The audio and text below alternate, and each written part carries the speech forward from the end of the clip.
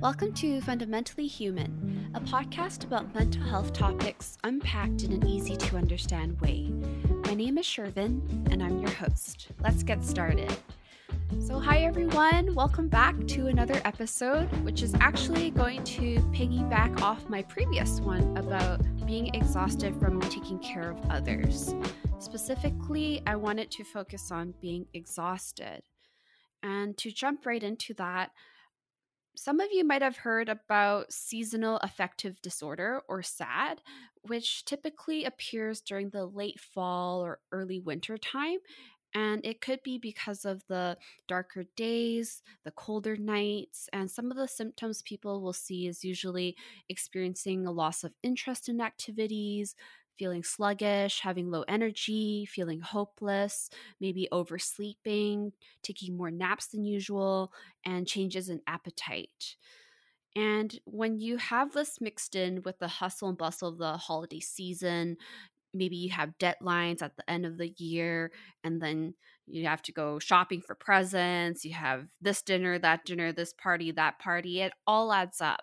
And it can feel easy to feel really tired and burnt out, and you're just physically and mentally exhausted because of all the stress and things just piling up. And I know that a lot of us probably have heard of the term being burnt out, especially during the pandemic. But let's dive a bit deep into it and learn more about how to spot it and how to manage it, because most of us, if not already, have experienced burnout in our lives. So I'm joined today by Shannon, who's going to help me understand this topic further. And by the end of this episode, I'm hoping we have some tools in our toolkit to help us manage burnout. So, welcome to the podcast, Shannon. Can you introduce yourself to the listeners? Sure. Thanks so much for having me. I am Shannon Heers, and I'm a licensed professional counselor, and I'm also the founder and owner of a group private practice located in Colorado and of a supervision program which provides clinical supervision to therapists.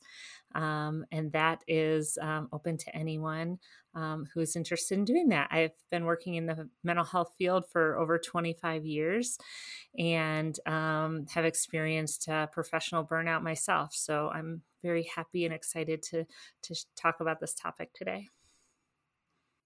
Thank you for being here. And I guess to really jump right into it, you mentioned professional burnout, but what does burnout really mean? Or how do you talk about burnout with the clinicians at your practice and with your clients?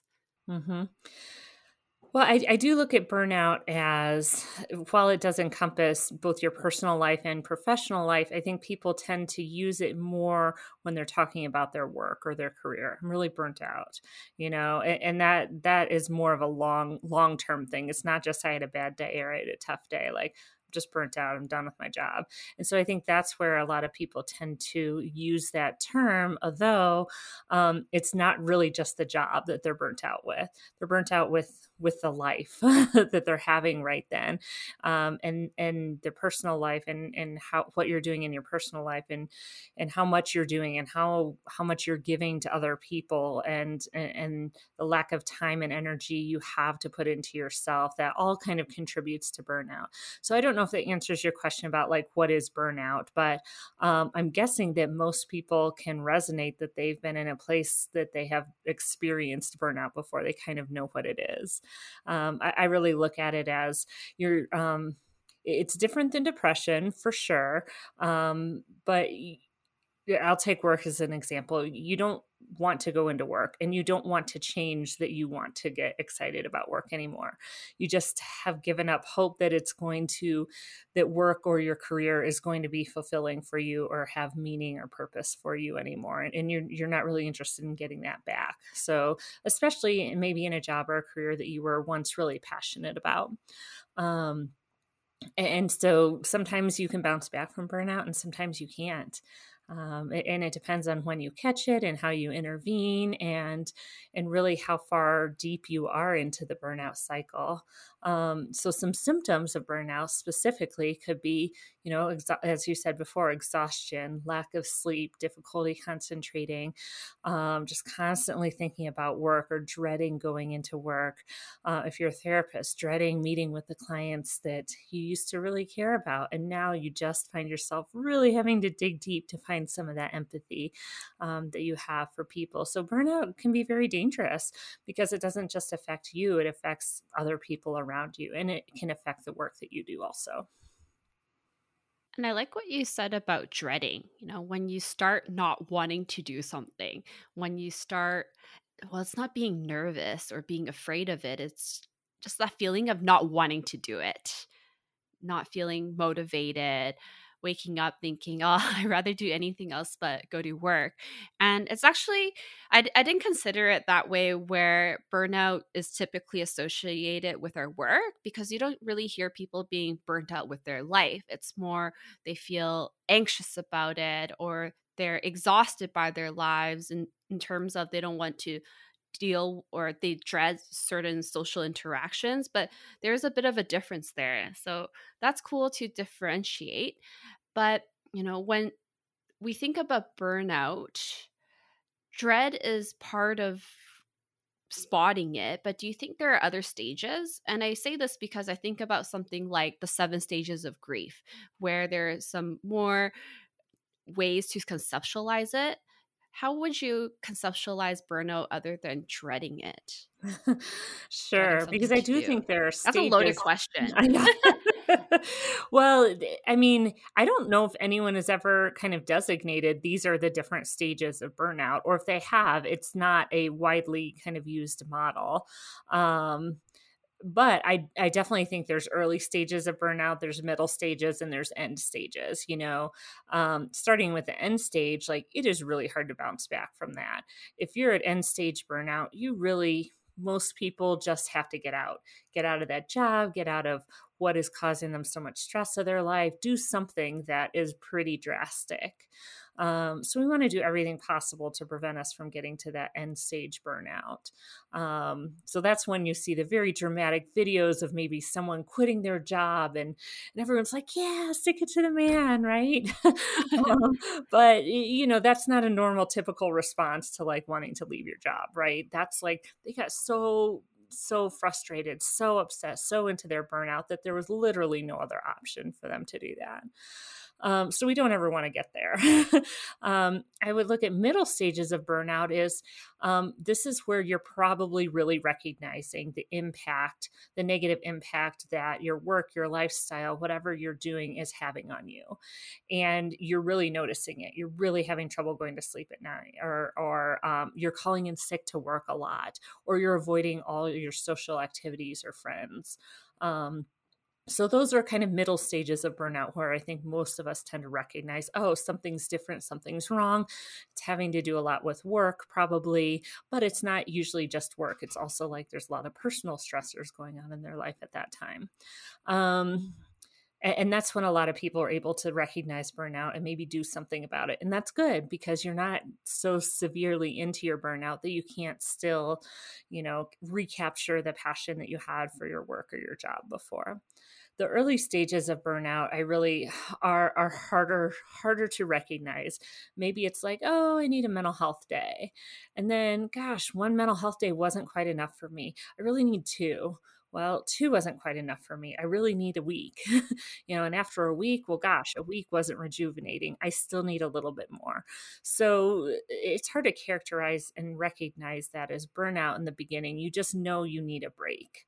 The difference between, being burnt out and just needing a break, if you need a break and you take a break and you come back, then you're good to go.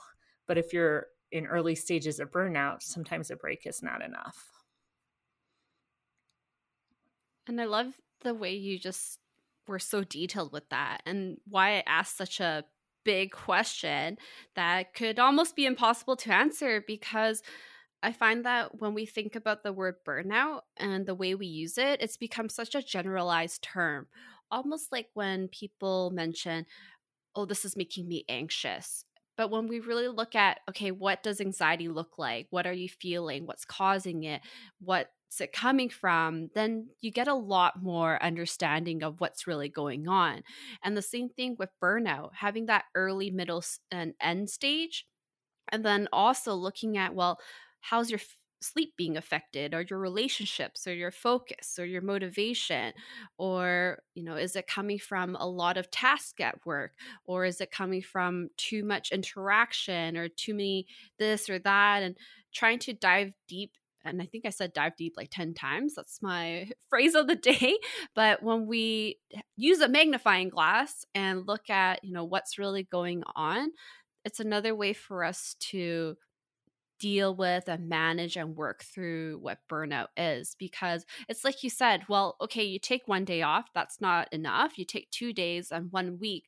When do you feel better? It sometimes could be like a band-aid when you take a couple of days off, but is anything really being done to, give yourself a more sustainable approach to your work so you don't keep facing it? Does that kind of make sense? Because, when you take 1 or 2 days off, it helps in the moment, but you come back to kind of that same routine. What would you say are some things that we can do to make more, doesn't have to be permanent, but more effective ways for us to manage burnout? So yes, in the therapy and counseling or mental health field in general, and possibly even in the medical field, to make it even bigger, we really look at burnout prevention as a really key strategy, but not a once and done. Burnout prevention is a long-term plan. It's something that you do actively every day, every month, every quarter, every year to help prevent your burnout. Um, and it could include, a plethora of self-care strategies that you do to take care of yourself, on a daily basis. Maybe it's as simple as get enough sleep or eat healthy or take meal breaks. And those are really sustainable things that you can do every day. Now, that's not just doing that is not going to prevent burnout. You have to incorporate a lot of the other stuff, longer term strategies also. So that may be something like really setting limits on your workday, maybe working no more than 8 hours a day or 9 hours a day, turning off the computer and your screen time, a couple hours before you go to bed so that you can get some of that deeper sleep. It can include getting support for your own anxiety through doing your own therapy so that you're not overwhelmed with your work anxiety and it's not coming into your personal life. So there are so many different types of burnout prevention strategies that people can use, and it's very individualized as to what works for each person. But I think the difference is, like I said, it's not a once and done. It's something that you need to do actively and you need to do ongoing to help prevent the burnout so that you can, stay in your job or career that you are very passionate about. You spent years training and getting education into, and all the knowledge that you have in your brain, making sure that that stays in your field. And I love that, the piece about being preventative, because it's like you said, making sure you're getting enough sleep regularly, you're eating well and balanced, getting some movement in. And then with work, it's, let's say if someone is working 9 to 5, then it's making sure that after 5, you're not really looking at work things anymore, especially if you're working from home or fellow clinicians or therapists, maybe just taking on 5 or 6 clients a day and not trying to do 8 or 9 or 10 every single day. That's a lot to take on. Or if you're prone to looking at your work messages, maybe saying, okay, after 6 o'clock, no more work messages. Things like that. I think working from home has really blurred those boundaries that people might not have realized. And all of that contributes to little pieces of burnout adding up and taking away from that preventative care. Because it is a lot, I wouldn't say easier, but being able to have that healthy routine is much more sustainable for you and healthier compared to always dipping your toe in burnout, and then you take a couple of days off, you feel better, and you get back into the same dipping your toes in there and feeling exhausted. That's a cycle that can be so much harder to break. Yes, you're absolutely right. Like as with almost anything, early intervention and prevention is definitely Yes. key. And I really liked when you said, like, working from home and all the virtual work that we do now that we never used to do before has really caused some issues. Now we're commuting a lot less, and that can be very stressful for some people. But there's also usually not a transition time between work and home if you don't have that commute home. And that transition time could often be like a message to your brain, like, okay, turn off work, turn on personal time, if you had a typical 9 to 5 job, like you said. Or even if it wasn't a 9 to 5 job, a job that you drive to and see people in, was just a lot easier to leave work at work. And now it's hard to leave work at work when work is at home, and you get notifications, you get emails on your phone. Yeah, it I think the other thing is setting boundaries as we're talking about this. What are you willing to give to your job? Are you willing to give everything to your job at the expense of your friends, your family, yourself? Or are you willing to maybe set some limits with what you give to your job so that you do have time left over to nurture and invest in yourself and others? And that's so true, especially about the transition period, because when I think back to days, which, wow, that sounds like a long time ago, but when I was working in the office and having to commute, when I come home, I'm not suddenly opening up all my emails and all my work things. I've left that at the office and at work. And I come home, usually probably change or shower or make a snack and relax a little bit before I do whatever I have to do next. But when you're at home, you might still be on the same computer or you're sitting in the same spot when you transition from work to personal. So it doesn't feel like there's that boundary or barrier. And it could be helpful to have a small routine. Maybe it's going outside the door and then coming back in and then resetting your environment. Even if that sounds like it's going over the top, but anything to create that change or shift is going to trigger your brain to know that, okay, I'm getting off of work mode now. Yes, the rituals that we used to have just aren't there anymore. We need to be really conscious about putting them into place, now. And if you don't have a natural ritual that ends your professional day and starts your personal day, then how can you create one? How can you create something that kind of winds yourself down from that day? Mindfulness exercises, any sort of meditation, visualization, breathing, mindfulness stuff will really help with that. And that's also a really good burnout prevention technique is some mindfulness work, because what that allows your brain to do is have a rest from all the multitasking that you have to do, a rest from remembering all the details that you have to remember every day and think about all the things that you have to do. And building in a lot of those little rests throughout the day is a really good strategy to keep yourself focused, both on what you're doing professionally, help prevent burnout, and then refocus on what you need to do before or after work. And what stood out to me just now was the stopping your brain from having to multitask so much. Oftentimes, we're trying to do 5 different things and remember 10 different things, and then we're all over the place. So, being able to just even having a 5-minute routine from working to personal, whether it's a mindfulness exercise, whether it's going on your phone and just looking at random videos and not thinking about anything else, just to shut down a little bit. I think that can be really helpful. And something I notice, especially with a lot of clients, is they'll think about these things like, oh, I can do XYZ for self care. But when it comes to it, they don't practice any of it. And when this happens, one of the suggestions that I tend to make or encourage clients to do is maybe just make a list and write it down. Then it's more tangible. So it's not in your thoughts anymore, but you've either started or created a routine. You have a bank of things that actually are things that you can do. For example, not everyone takes a bath every day, or not everyone goes for walks all the time, but it's things that you can actually do that make sense for you that you can pick out of. You can even put them all in a hat and take one out each day, and this is what you do for that day. Yeah, for sure. I'm a huge fan of lists. Sometimes I write my list and I don't remember where I put my list, so that's an issue of itself. But jumping back to burnout, one of the things that I encourage all the therapists that work with me and all of the supervisees that I work with is to really create a burnout prevention strategy and checklists so that they have it available at all times. And if they're not maybe recognizing some early signs of burnout, but I am or someone around them is, it's super easy to say, hey, can you go check your list? What do you have on there that maybe you thought you were doing or once you were doing and kind of, aren't doing as much anymore?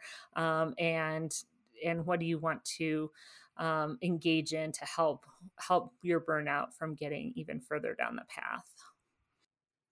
And we talked a lot about preventative care and what some of the stages are and how we can work through those. But now I'm curious about how you can spot burnout. So, from two perspectives, when it's you, how do you spot it for yourself? And then, as either a friend or family member or employer or colleague, how would you see that?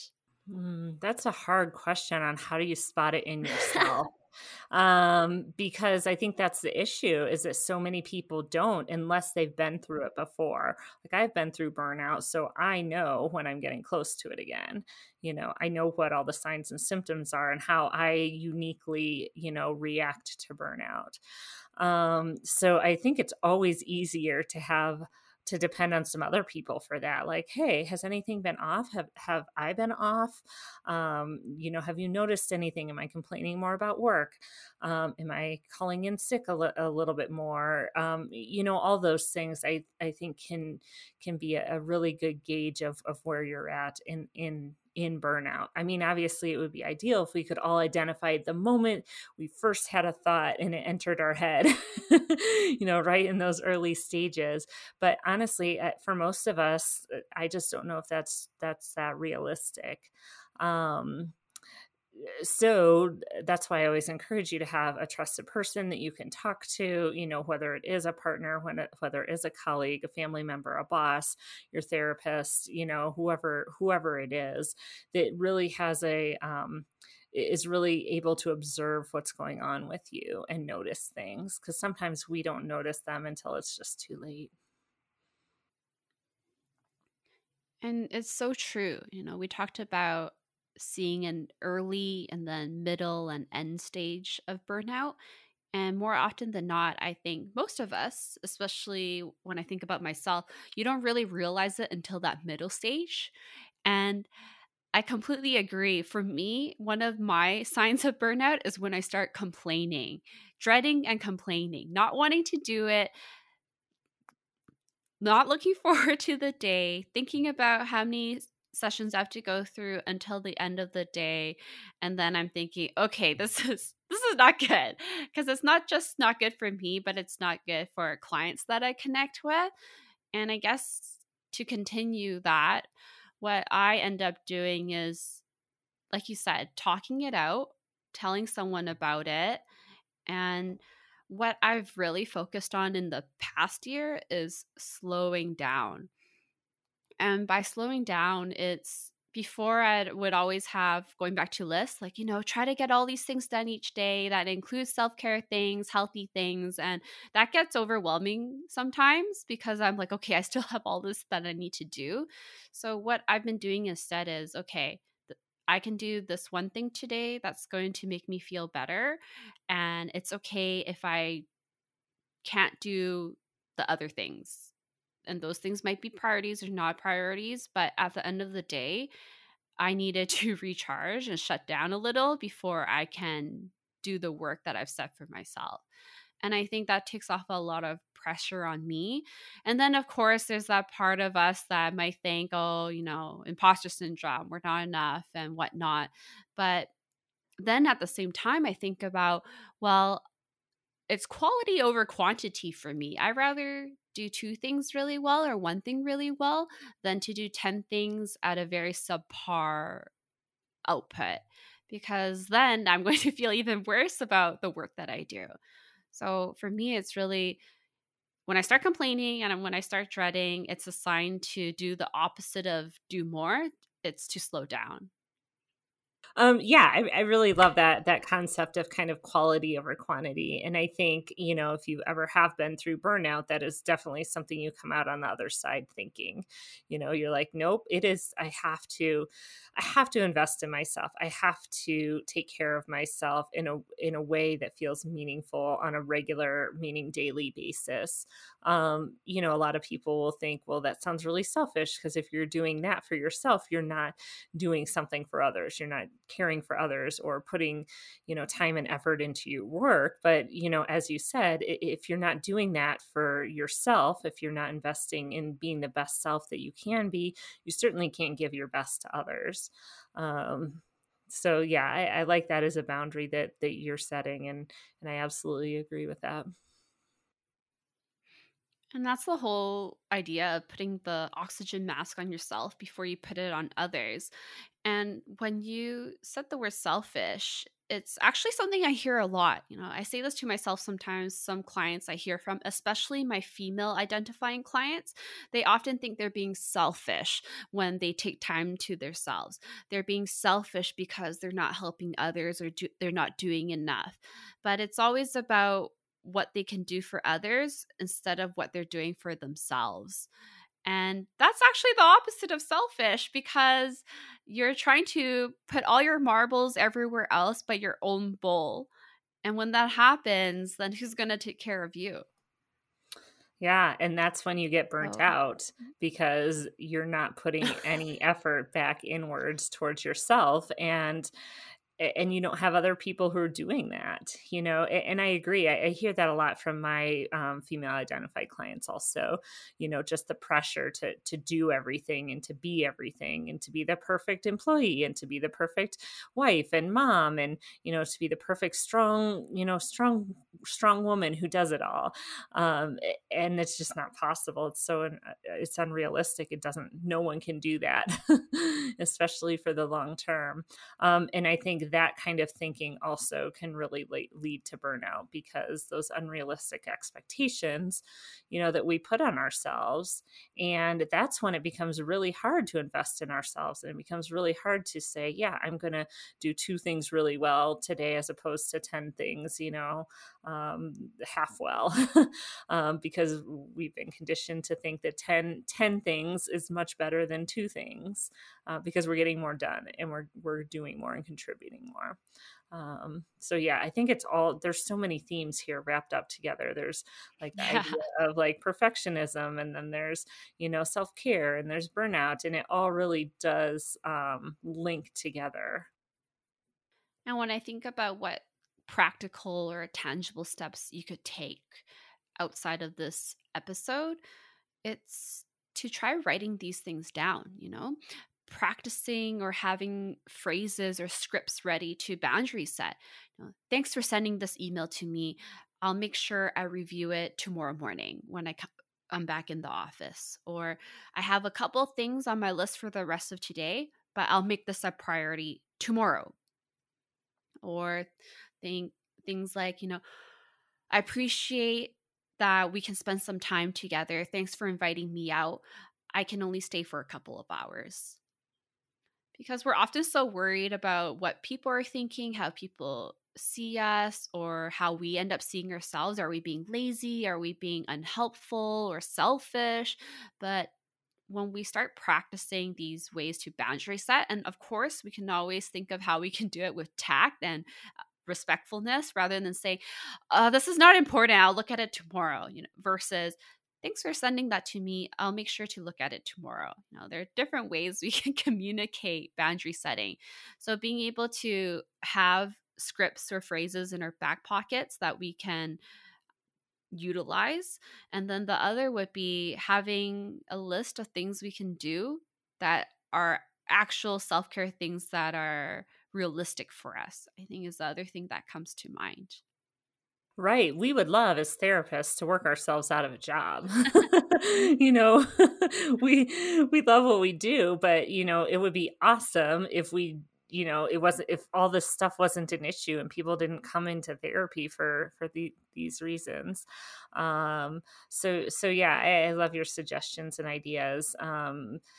And it's hard because there are so many different things that we have to attend to on a daily basis, just so many things. And it just becomes our putting ourselves as a priority just gets bumped lower and lower and lower every day on that priority list as new things come up. And I had someone tell me once, life doesn't get easier. And I think that's right. We always think, oh, we're racing towards some sort of finish line and it's going to get easier and it's going to get better. And it really doesn't. I wouldn't say, the more that you live, the more things that you experience and the more complications end up coming into your life.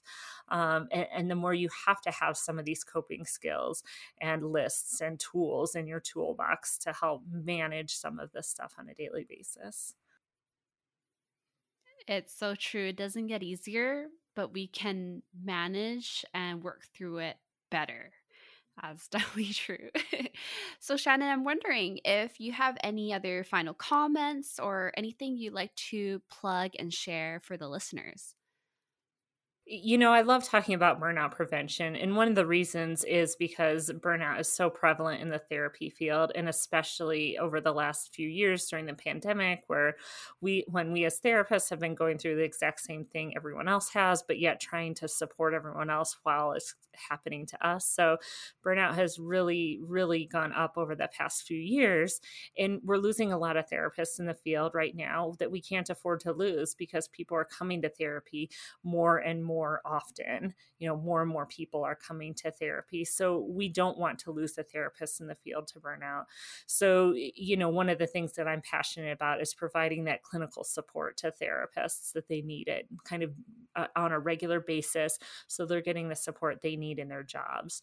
And for non-therapists out there, I think that can translate into what support are you getting at your job? You can do all these things outside of work to help prevent burnout, but what support are you getting while you're in your job that's going to help you get through each day and help prevent that long-term burnout. So I would just encourage everyone to, do what you can to advocate for yourself to get your needs met in your professional workplace so you don't end up becoming a burnout statistic.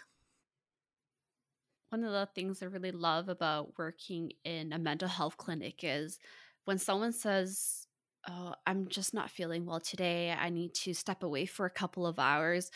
Everyone is so supportive and wishing well and just being there for that person. And I think when you're in that environment where you step up for each other, you come back stronger just because, in those 2 hours, if you use that time to recharge, it's like that quality over quantity thing. Then you might be able to provide better services or work when you come back recharged.